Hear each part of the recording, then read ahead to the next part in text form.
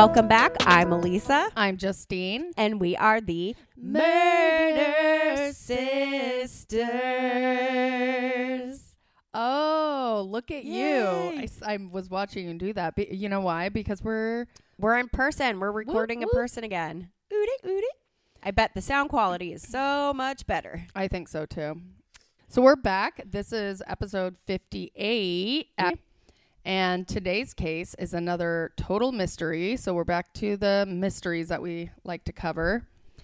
This is the disappearance of 2-year-old blonde-haired, hazel-eyed DeOrr Kunz Jr. on July 11th, 2015.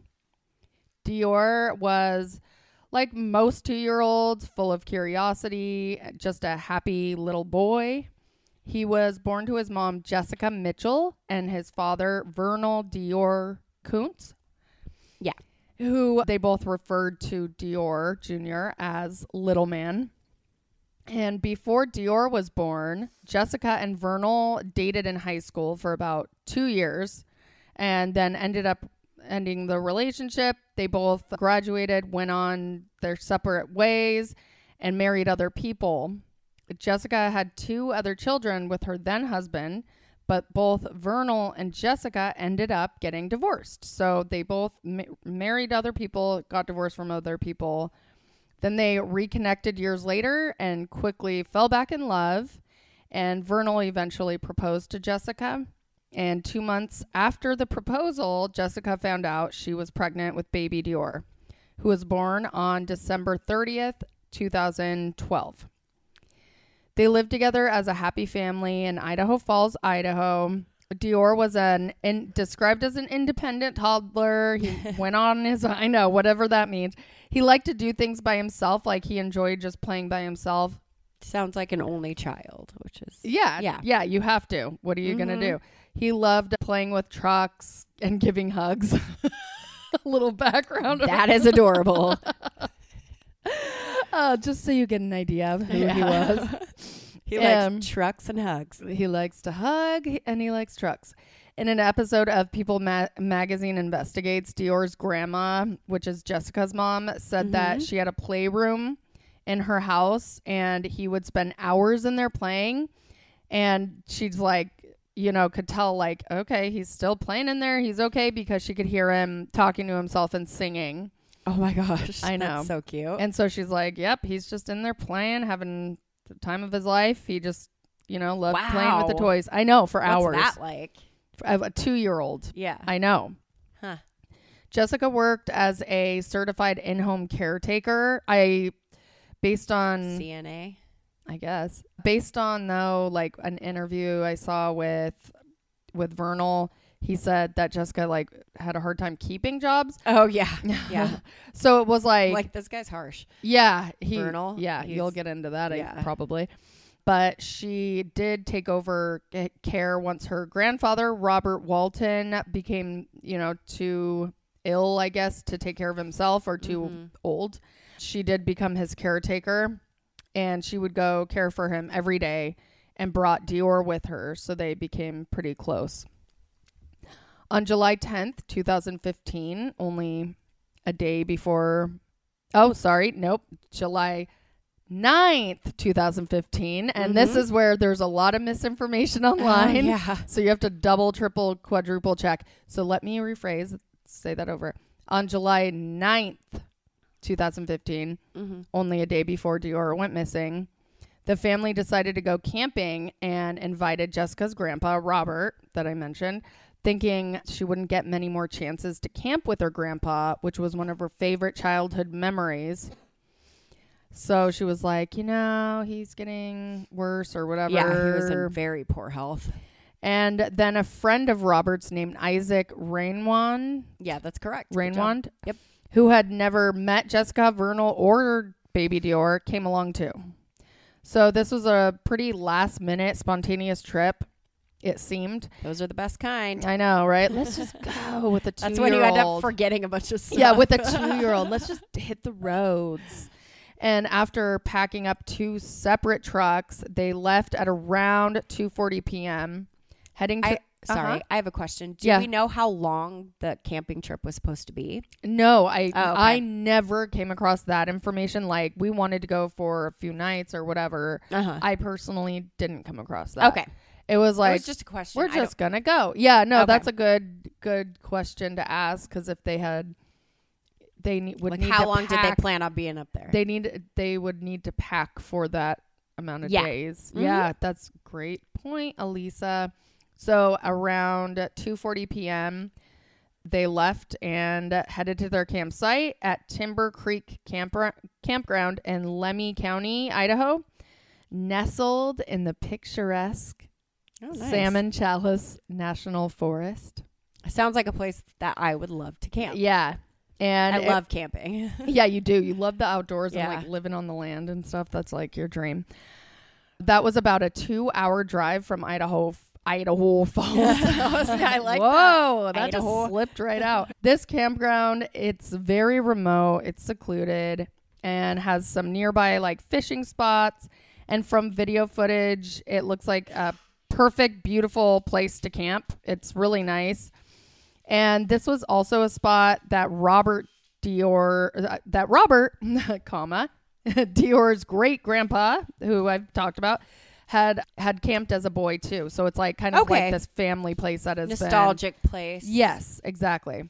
And a good spot for his potential last camping trip. Yeah, exactly. It's like he loved going as a child. I don't know if he brought Jessica there specifically as a kid, but they did go camping together a lot. They all seemed like outdoorsy. Mm-hmm. So before arriving to the campsite, though, the group did drive an extra 40 minutes to a convenience store. So I don't know if this will come up in Elisa's part. Put a pin in that detail, maybe. We don't know. No. Okay. So I guess that doesn't make any difference. It was kind of like, it was something that some of things covered, but some didn't. When the group finally arrived at their campsite, like fairly late, DeOrr helped his mom and dad set up for the night. Okay. And everyone goes to bed. He set out the chairs. I could see. Whoa, that's like, okay. All right, Elisa. Yeah, I could see my son doing that. Yeah. The next day was July 10th. Mm-hmm. The group wakes up. It was a beautiful summer morning. Everyone has breakfast together. And after breakfast, Jessica and Vernal take DeOrr to a convenience store. Also a detail that might come up later. Yeah. Did you do this part? What? The convenience store. No. It's almost like... No. Because it comes up in the investigation. So it's like, okay, she woke up. She was on her period. And kept asking Vernal, can we go? And he was like delaying it. And she said, and this is according to Jessica in one of the many interviews. And she said he wasn't taking her. And then he finally did and stopped at multiple places. Yeah. And she said, fine, I can wait. I've already been waiting for hours. Exactly. So I don't know. If that even matters. But anyway, so they went to the convenience store. And then when they returned to the campsite and they returned to the campsite and Robert is just like relaxing at the fire, the fire area. Ring. Mm-hmm. Fire pit, fire ring. On a chair, just chillaxing. Isaac said he wanted to go fishing. And so Jessica and Vernal decided that they wanted to go on their own too, to do a little exploring. What does that mean? And like fishing, I think also. I think fishing also. Yeah. She was like, I want to go fishing. And so they asked, how do you feel about Jessica? Jeez, I guess. Another slip. So they ask Robert, the great grandpa, to watch over DeOrr for a little bit at the campfire while they go off on their own. Again, Elisa, you will probably go into this, but with a current 2-year-old in our lives right now, I can't imagine a man with an oxygen tank who needs in-home care watching over a 2-year-old boy. Like me, when I watch yours, mine, even for little bits of time, I'm exhausted. It's, they're I will active. Say, they explore and they move around and and I touch on this a lot too. And this is a case we talked about covering this a couple of years ago, maybe a year and a half ago or something. And we were like, well, I don't know. And covering it now that my son is basically the exact same age as DeOrr. I have a lot of perspective on totally what a 2-year-old is capable of doing. Yeah. Mm-hmm. And what it's like to watch after a 2-year-old. I will touch on the fact that they left him in the care of someone that could not even care for themselves. So true. Okay. Where was I? So they asked Robert, the great grandpa, to watch over DeOrr, who's like, very old, like Elisa said. Anyway, they go off, and then Vernal gets back to the site, and Jessica's trailing a little behind, and he yells to Robert, "Where's DeOrr?" Robert looks like perplexed and confused and states that he doesn't know where the baby is. Isaac comes back to the site. He sees Robert pacing around and asks what's going on. Robert tells him DeOrr is missing. People are like kind of panicky-ish, I think, and start searching the area for about 20 minutes. And before a 911 call comes in. A cell call. I don't know why I said that. Cellular phone. Makes a call outbound cellular phone call. Dispatch. 911. And Elisa, I know you will go into the 911 call, but the timeline, it would mean Jessica and Vernal were exploring for about 30 to 40 minutes because on the 911 call, Jessica states that DeOrr had been missing for about an hour. Yeah. And this is like kind of where the nightmare really begins. And the discrepancies. And the crazy and the... And I will say, are you going to pass it off to me? At this point, I think it's a good place to pass it on to Elisa, who has a lot of heavy lifting because this was a doozy of a case. Yes. Right. So like the second portion of this case was a hot mess express. And I did my best to include, and I feel like I always say this, but I did my best to include the information that I thought was helpful and important because there's a lot of different stories out there. And I'm sure if you even do one Google search, you'll realize nothing matches up ever. But back to the 911 call. So on July 10th, 2015, DeOrr's mom, Jessica, called 911 at around 2:30 p.m. DeOrr Sr. was also reporting the disappearance. Vernal, I'll refer to him as moving forward. He was also reporting the disappearance at the same time, but he said he had driven down that long road. I think it was miles. So he drove down that long road to make the call because he said he did not want to make the 911 call with only one bar. So he wanted to make sure he had more bars on his phone to make the call because he didn't want it to like drop in the middle. Which, sure, I get that. But also, why are you both? There were really only two people that were looking for DeOrr. Can I ask you? Yeah. So Isaac and the grandpa weren't really. Well, the grandpa's like, attached to an oxygen machine. He's hard of hearing. He can't cover a lot of ground. Yeah, he's like worthless. But what about Isaac? Well, Isaac is like, what's going on? And he has no connection. He is like, why does he care that this little boy he doesn't know is missing? Yeah. Would I say like the two people with the biggest sense of urgency who are going to cover the most ground the fastest and really and know him and know like, he really likes that's trees, so true. Or he really likes dirt or water or rocks. You're right. Okay. That's just so asking. I'm saying like, why are you taking the two people that care the most about this child and completely removing yourselves from searching for him? Like one person can make the call. If Vernal felt so strongly about driving down the hill to get more bars, great, go do that. Make the call and Jessica can stay back at camp and search. But instead, both of them were making the call, which is also confusing for dispatch. But anyway, I want to go into the actual call and what Jessica was saying in her call. So the 911 operator immediately asks what the address of the emergency is. And Jessica says, I'm actually camping in DeOrr, just outside of DeOrr, my 2-year-old son, we can't find him. She says, how long has he been missing? She says, about an hour. And the 911 operator says, an hour? And she says, yes. And so keep in mind, the service wasn't great on this call. So there's a lot of like miscommunication and stuff. But the 911 operator immediately asks, and I think this was such a smart question. She says, are you by water? And Jessica says yes. And so the 911 operator is like, where's the campground? And she says, Stone Reserve, Timber Creek. And basically it goes on to ask what her son's name is, what he's wearing. And according to Jessica, he's wearing a pair of cowboy boots, a blue pair of like pajama pants, and a camo jacket. And like Justine mentioned, he has shaggy, dirty blonde hair.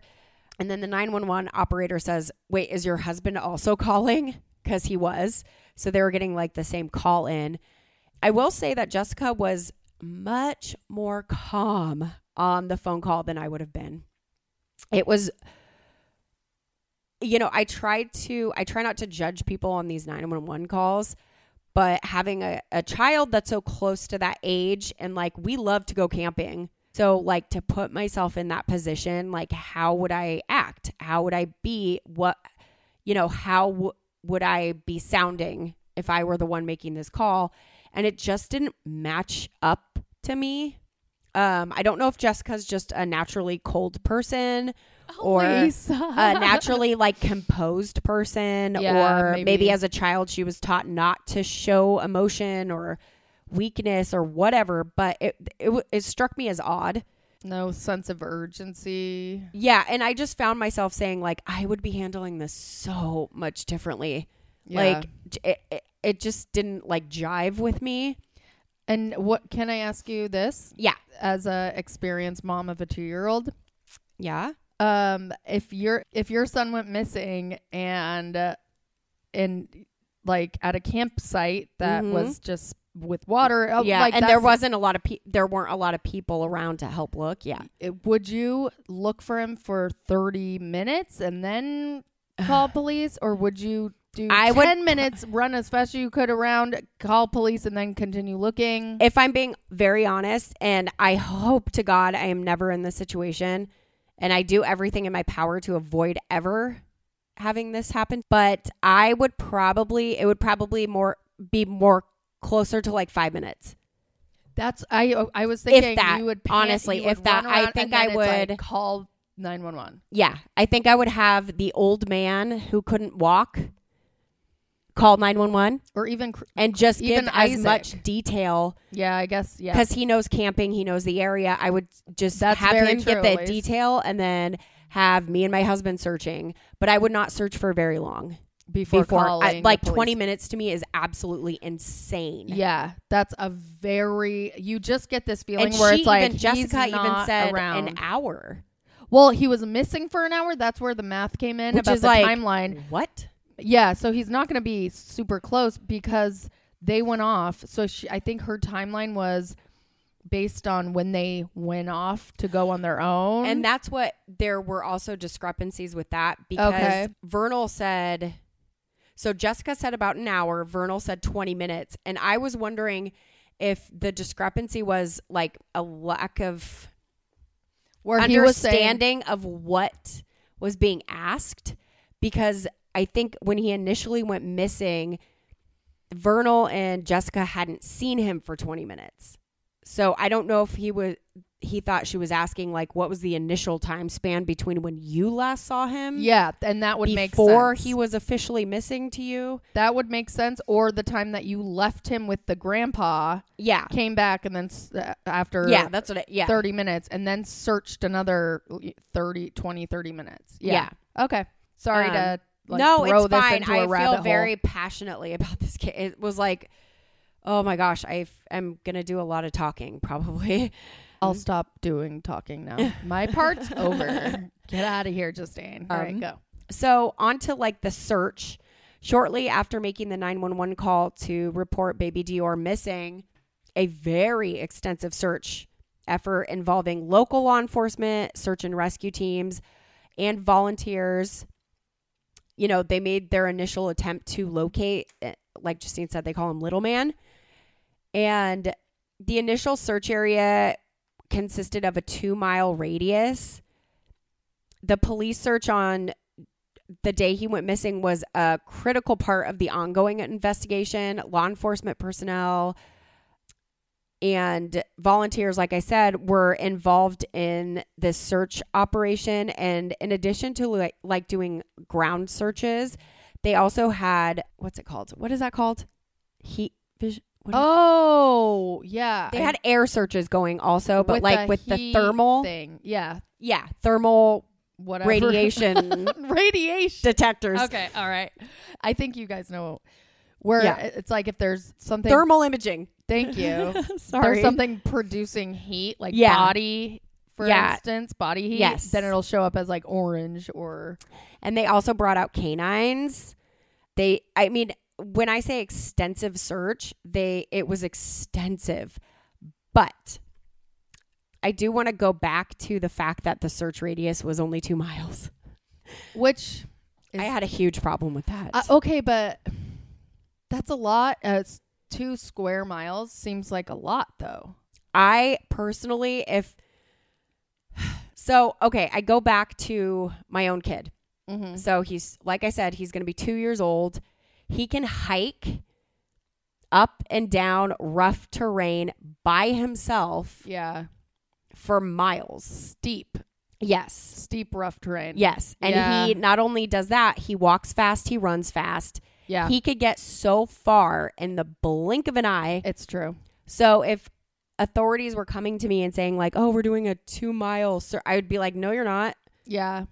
Guaranteed he's past that. It's been how long? It's been hours. And you think, like when you think of a 2-year-old, you think of like delicate and slow and no stamina, and they can't walk very fast, and they're uneven. And that's absolutely not necessarily the case for every child. And then like 2-year-olds are close to the ground. So like, your 2-year-old is super fast. He's so fast. So fast. Like a man. Yeah, that's why you can't take your eyes off of him, because he's like, so just not to get so sidetracked.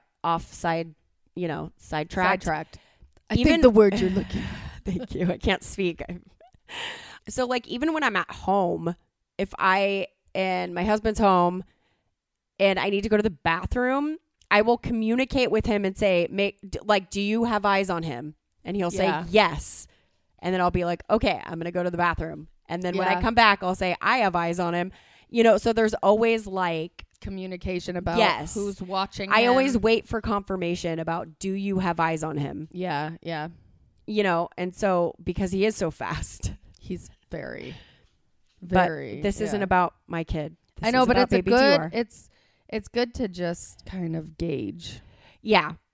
So like back to the search, another very interesting piece of information was the fact that Vernal was allowed to take an ATV out and be part of the initial search for DeOrr. That's strange and that's atypical wild. Because typically the parents are kept out of the search for multiple reasons. The main reason being like if they had something to do with it. So keep in mind, Vernal took off down that 7-mile, I think, road when he first went missing to make the call. And now he's taking off on an ATV during the initial search on his own. Not with a search, like an officer. So those are two very odd things that kind of stuck in my mind. And so because Vernal was part of that initial search operation, he knew exactly where they were searching. He knew how far they were searching. So that's information that like parents of a missing child typically aren't like privy of in that much detail when a child goes missing for, like I said, for many reasons. One of the reasons being that they had something to do with it. So, I'm not saying that he did. But I'm saying that he had 2 major opportunities to get rid of things. And you can't like eliminate that possibility because so he could have like gotten rid of something on that truck ride down when he was making the 911 call, and then like moved something or done, gotten rid of something on the ATV. So right. You know what I mean? Yeah. So it's just not a good idea to like let the parents. Well, be a no, part of and that. it's probably against protocol in experienced law enforcement. Okay. So let's move away from the search, which came up with absolutely nothing. So no scraps of his clothing, no blood, no sign of a struggle, no trace, no footprints of baby DeOrr. Like there was even nothing. Wow. Which is also like strange. Yeah, like that. And here's another thing I was thinking about. Excited. There was a piece of information that like people said, was he even up there? And there was, a trash bag apparently up there with one diaper in there, suggesting like, oh, he had to have been up here. But I'm like, if he was up there, you would know it. Like the amount of toys he bring, and there definitely should have been more than one diaper. Yeah. But, it's like all those things you should look for. I just don't think that they really looked for those initially. Yeah. It's like all the signs that a 2-year-old is there. And I saw an interview where they asked Isaac, like, was there anyone in the car? Well, I think they had the baby. To the best of my knowledge. Yeah, they had the child in the back seat, I think. Like, basically, like, I don't know. Yeah. It's just weird. These are all, and these, again, are things that are popped up in my head because, like, it's just, we camp with a 2-year-old. Yeah. So it's like, it would be very obvious to anybody that showed up to a campsite, even if we had just been there overnight and half a day, that there's a toddler there. Yep. Like, yeah. So, because the searches weren't fruitful, the family ended up hiring private investigators, and the 2 main private investigators they hired were at different times, but they played a huge part in this case. And sorry, I must. I just have no. to. Go ahead. I'm thinking listeners might be wondering this: who hired the private investigators? Was it the Jessica's mom? So there's a little like I couldn't actually pinpoint, like, according to Jessica, they paid one of the investigators. And I don't know if the other investigator was getting paid or not. And then at one point I found some information that stated that a family member of DeOrr's was paying. Well, I also saw that there was a GoFundMe. Yes, there was a GoFundMe. Okay. That was for the second investigator. Yes. And that I think was to cover expenses. It wasn't, they weren't actually making money in the bank. Yeah. Because it wasn't that much if you think about everything that goes into that investigation. Yeah. And I saw that the first investigator was like knew the family and offered his services. Yes. Yeah. Type of thing. Yeah. Like, here, your son is missing. I'm going to help you. Okay. Yeah. Did I just answer my own question? You did. Thank you. Okay. I just had to lay it out there. Yeah. So the first private investigator, like Justine, kind of knew the family somehow. His name was Frank Vilt. And, he had a background in, what is it called? Oh, my gosh. I can't think of words today. In law enforcement.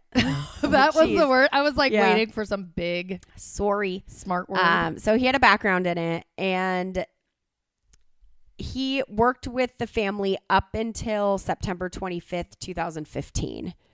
So it was only for a few months. Okay. And he stated that he decided to remove himself from the case, stating that, and this is in quotes, the truth will come out in terms of the parents, Jessica and Vernal, not being honest and upfront with him. And he said that was one of his stipulations. Like, I am happy to help you as much as you need, but I need you to be honest with me. And ultimately, he did not feel like he was getting that from them. In what capacity, I don't know. But it was enough for him to feel like he had to step away from it. Yeah. Because he wasn't able to effectively do his job, essentially. And the second private investigator was named Philip Klein, and he had a private investigation firm called KIC Texas. And they were hired, like Justine said, through that like GoFundMe. And that was in early 2016. And their goal was also to help the family search and find their son and basically get answers. And again, they said, like, we just need you to be upfront and honest with us. Tell us everything so we can take everything that you have and figure out what happened to baby DeOrr.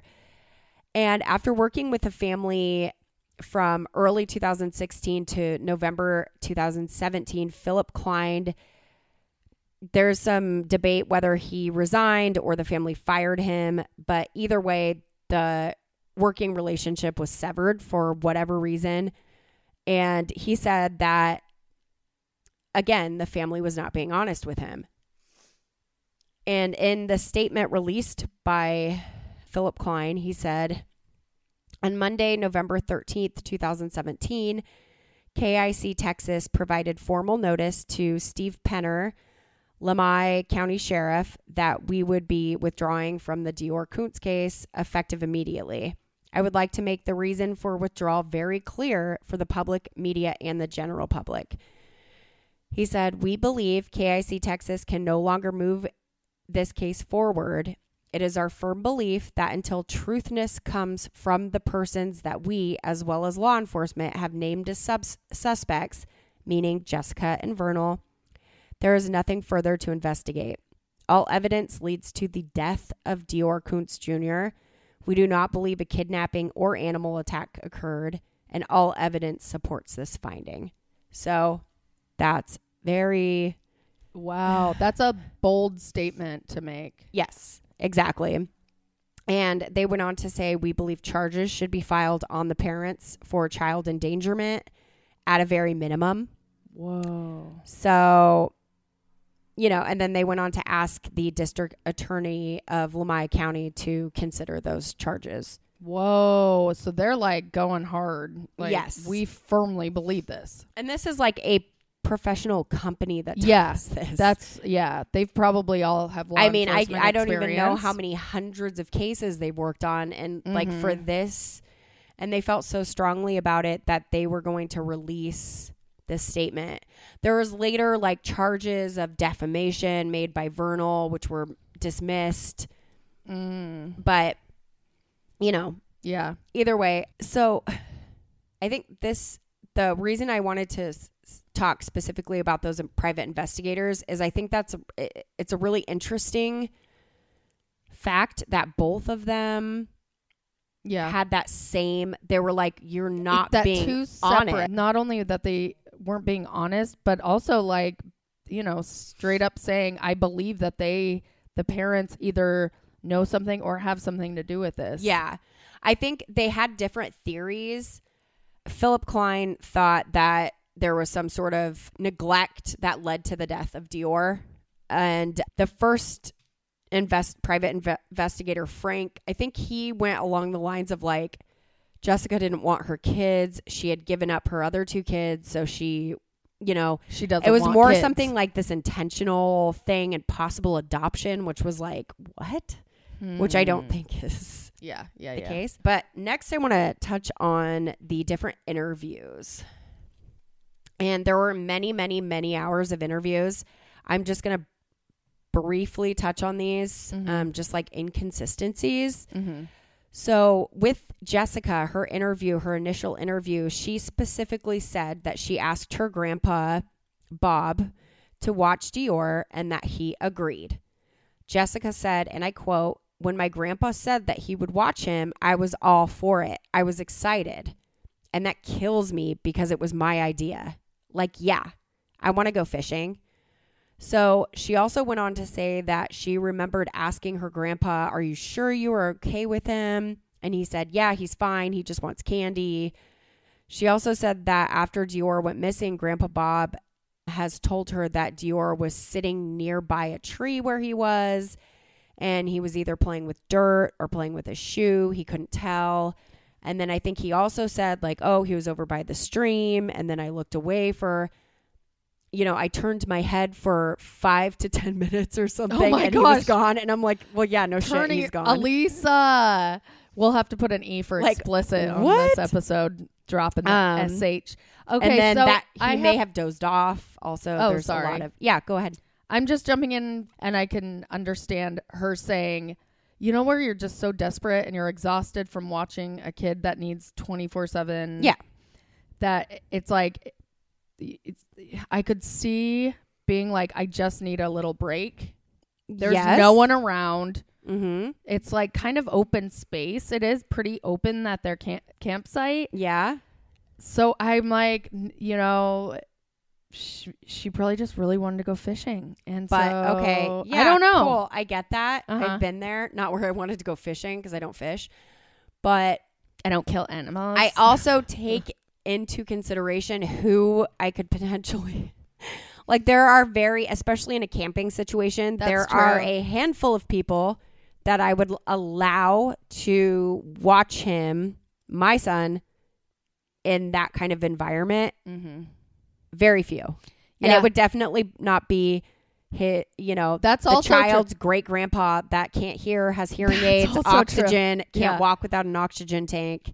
That's also true. And you always like sacrifice the fun for your child, of course. But also at the same time, I'm like, isn't fishing with your kid fun? Yeah, that's also true. I don't know. If he's like good enough to sit around and the grandpa, then wouldn't he be good enough to sit around the parents fishing? Yeah. I don't know. Yeah, you're right, Elisa. Like, yeah. Do you want to go fishing with us and teach them how, if that's what they're into? That's very true. Or even just splash around in the creek with his cowboy boots. Totally. Yep. All right. So I take back that statement that I could understand. And I'm not a mom myself, so it's hard for me to say, yeah, how desperate was she to go fishing? I mean, and there's also a time and place to get a break, and I don't think camping is that time or place. Yeah. Yeah. That's not an environment when you're in a foreign environment. Well, and she's like, I want to spend this last trip with my grandpa. And then everyone ditches the grandpa. And it's like, here, you watch our kid. Bye. Yeah. All right. Okay. All right. I know. keep throwing you off track. No, it's fine. I know this episode is going to be like manic. It's okay. I'm following along, and I researched. So I know I said this earlier, and I really try not to judge people's behavior or actions in situations like this, but it was especially hard not to, like I've said many, many, many times. So I just kept thinking about why she would leave him, and why she would leave him with someone that she herself had to care for daily. Yeah, that's carrying an oxygen tank with hearing aids. Yeah, and I will say she was crying a little bit. But there was also like something about her words where she was saying it's my fault. But then at the same time, she was quickly shifting the blame to her poor grandpa who like had no real ability to care for a 2-year-old. Yeah. So I don't know. It was just, I don't know. There's something off about her, like I said, but it could just be her. So on to Grandpa Bob. When he was asked, like, did you agree to watch DeOrr? He said, that's what I hear. And so he doesn't remember, like, if Jessica actually asked him. He said, I don't remember that, but I was watching him anyway. So it kind of seems like, according to Grandpa Bob, that Jessica and Vernal were just kind of, like, letting DeOrr play at the campground while they like went off and fished, assuming that Grandpa Bob was taking responsibility for him. And I say that's like according to Bob. And, it's like, did she actually say, hey, Grandpa, can you watch him while we watch? We don't know about that. And we've talked about it a lot. Like Bob was not in good health. And during his interviews, there were inappropriate times that he was laughing. Like when the investigators asked him, like, what does your heart say? What does your gut say? And he like kind of laughed. And people were like, oh, he's lying. It's weird. It's off. I think he had, and I'm not a doctor, but I think there was some like Alzheimer's or dementia going on there, because it seemed like he wasn't fully. Yes. Yeah. Like he wasn't, again, he didn't have all his crayons either, but a different type of crayon box. You know what I mean? Yeah. Yeah. So, that's whatever. And then moving on to Vernal's interview. And unlike Jessica, who cried a little bit, Vernal, from the interview I watched, he was not crying. And he actually came off as really, really aggressive, pissed off, and angry. And, I know I don't know, like, I feel like most dads would be frantic more, but he was just angry. And, Vernal said, it's my fault for allowing Bob to watch my child, but I will never forgive Bob for letting my son get out of his sight. I will never forgive him.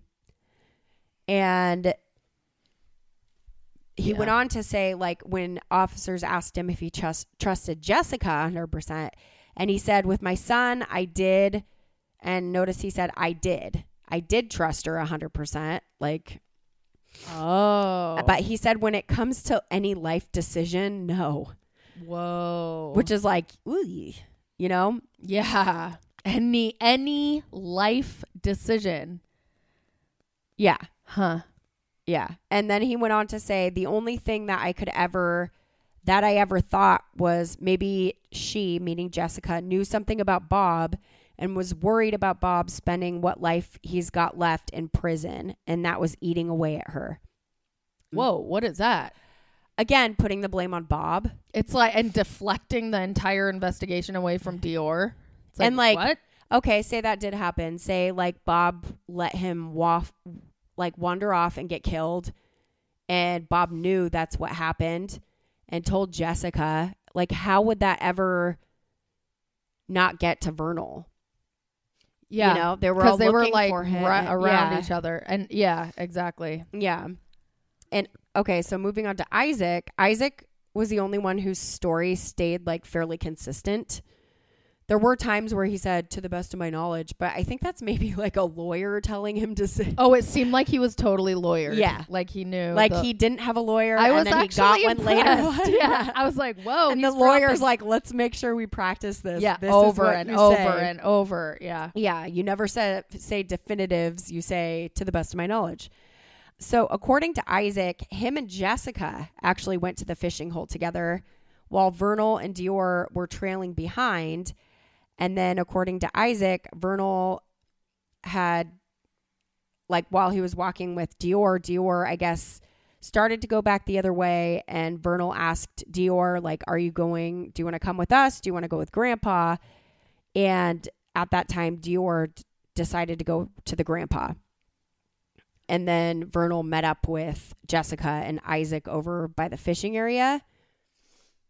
So again, that doesn't really jive with Jessica saying, hey, Grandpa, can you watch DeOrr for us while we go fishing?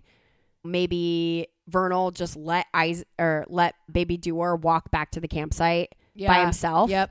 Yeah. Well, and then maybe Jessica was covering and saying like, oh, we asked Grandpa.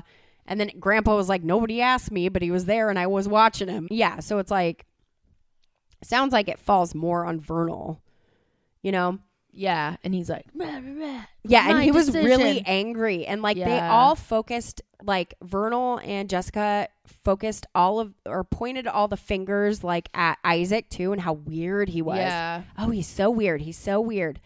And yeah, I mean, if you watch interviews with the guy, yeah, he's a little weird. Yeah. But also like. He was ruled out from the private investigators. Yeah. And don't get me wrong. He has a history of his own. Mm-hmm. There is some word on the street or the internet that he is a sex offender. He also has somewhat of an extensive criminal history, and police and court documents show that he was charged with felony rape in 2006, but those charges were brought down to a misdemeanor domestic battery. Don't know the details behind that. Okay. Doesn't mean that he is someone that's going to murder a 2-year-old child.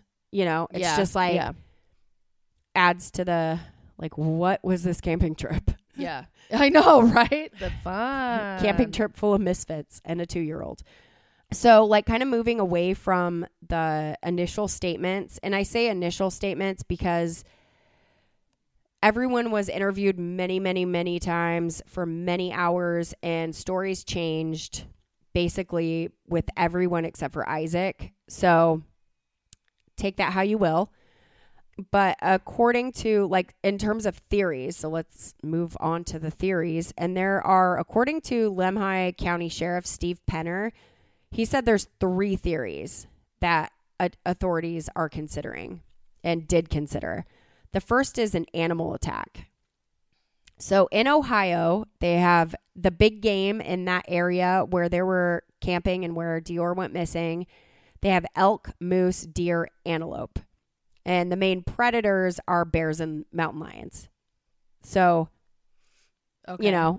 If we're thinking animal attack. And the theory has, in terms of an animal attack, they said basically if you have an animal attack, it would be somewhat like close to the area where he went missing.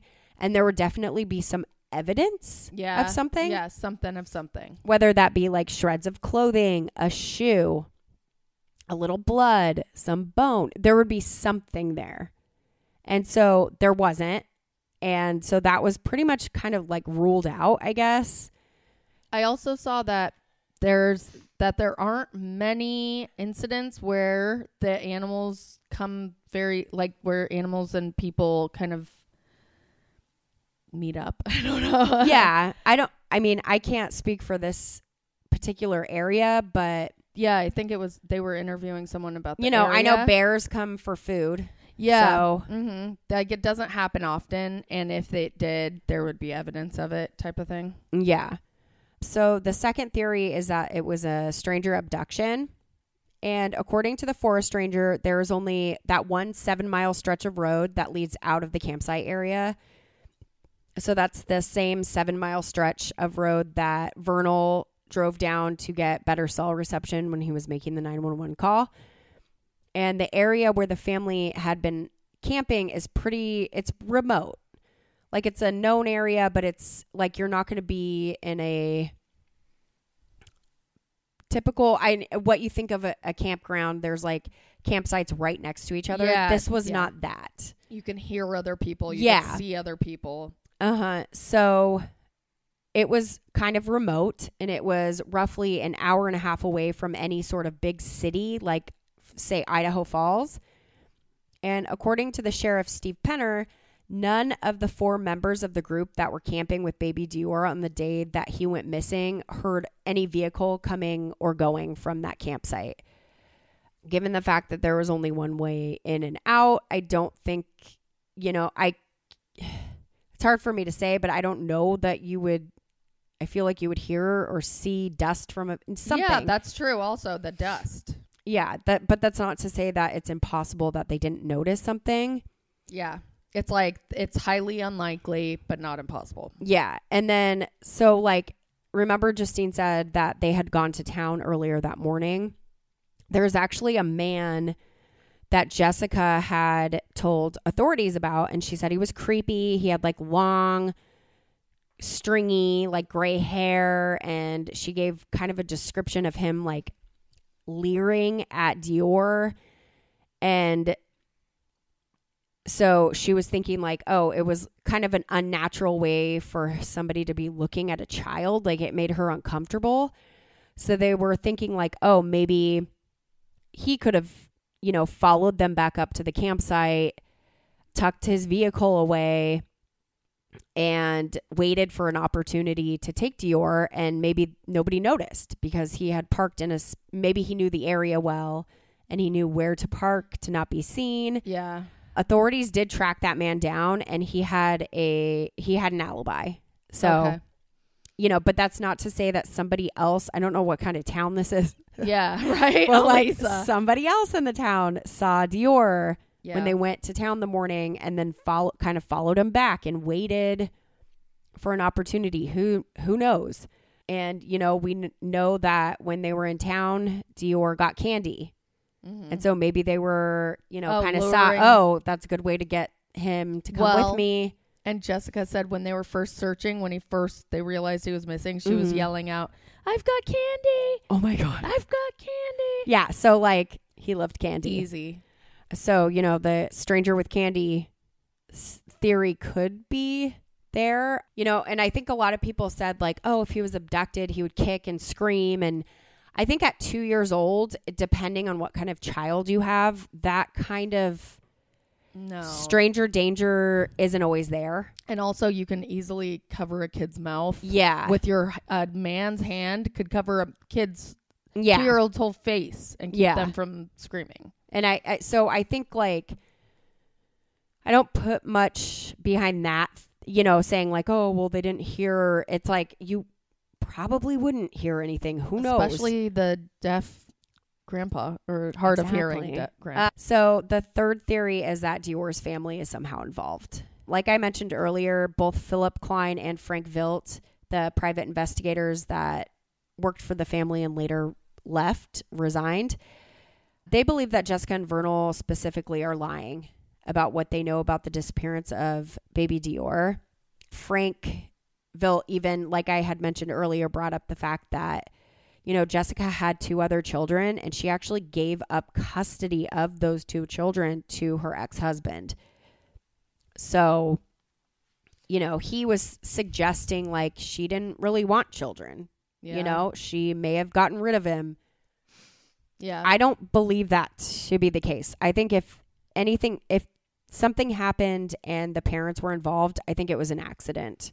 Yeah, and I feel like if there was some kind of like she was selling him to someone or whatever, there really would weird. Be evidence of that. There would be like paper trails or digital trails, something to lead to that. Yeah, so but I will say that Vernal and Jessica also failed their polygraph tests relating to questions about what happened to DeOrr and where he was at and whether they like knew anything about that. So, you know, that's not a good look, but I will say, I can't remember what case it was, but I remember a dad failing a polygraph when they asked if he knew where his daughter was.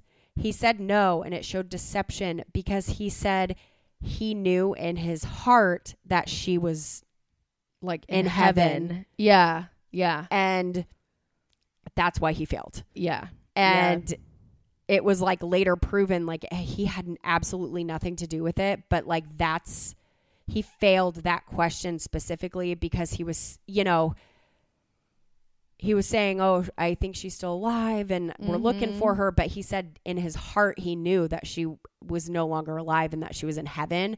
So when they said, do you know where your daughter is? He said no. Yeah. And it showed his deception, which is like insane. Yeah. Wild. Well, sorry. I'm not supposed to say that insane or crazy anymore. Lisa. My bad. You just said both of them. You know, and I also mentioned like Jessica, Vernal, and Bob have changed their stories over time. Jessica said that she blames the trauma of the situation for her changing stories, which I get. You know, I get how your brain can fill in blanks for you to make things make more sense or because you want to remember something and you can't. So I know that memory is really interesting in the sense that it can create false narratives to fill for in. Something to make sense. Yeah. Or if somebody's asking you something over and over and over again and you really don't know, then your brain's like, God, I should know. Like, yeah. Maybe it was this. And then you start telling yourself something and then it can change. So I get that kind of.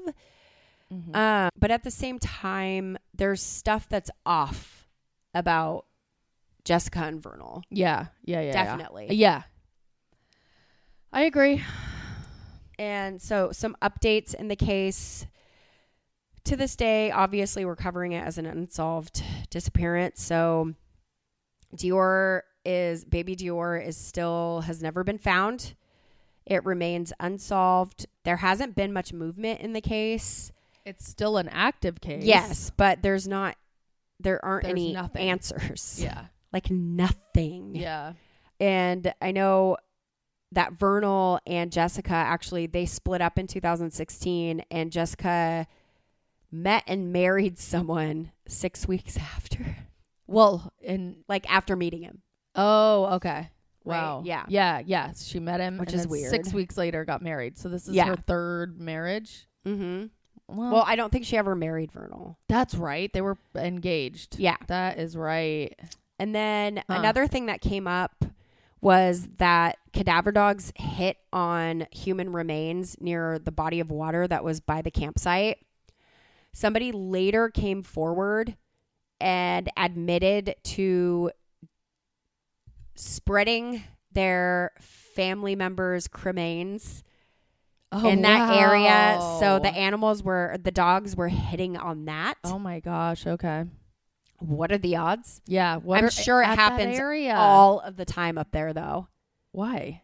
Because people like to be in nature. You know, like they like their stuff spread in nature, or like it was just really remote though, and there's so much more nature than that area. And it's like illegally dumped. It's like, sorry, right? that was me. Okay, you're under arrest for what? No, not in Idaho. And then in May 2017, the National Center for Missing and Exploited Children released an age-progressed photo of what they think DeOrr may have looked like 2 years after he disappeared. And they said that it's something they'll continue to do, like, as time goes on. I think it was like every 5 years. Don't ask me. Sounds about right. But other than that, there's nothing to report. Cool. No one's been charged. No one's been arrested. Everyone's living their best life. I wonder if the grandpa is still around. No, he's not. Oh, you knew that? You know that? Oh, yeah. I think he died. I can't remember when he... Yeah, he's definitely not alive. Oh, I'm sorry. I mean, he was in bad shape. Like I know. Yeah. All right. Well, that covers... Oh, I see her looking. I can get... Here, Lisa, read this text. Okay, Robert Walton died.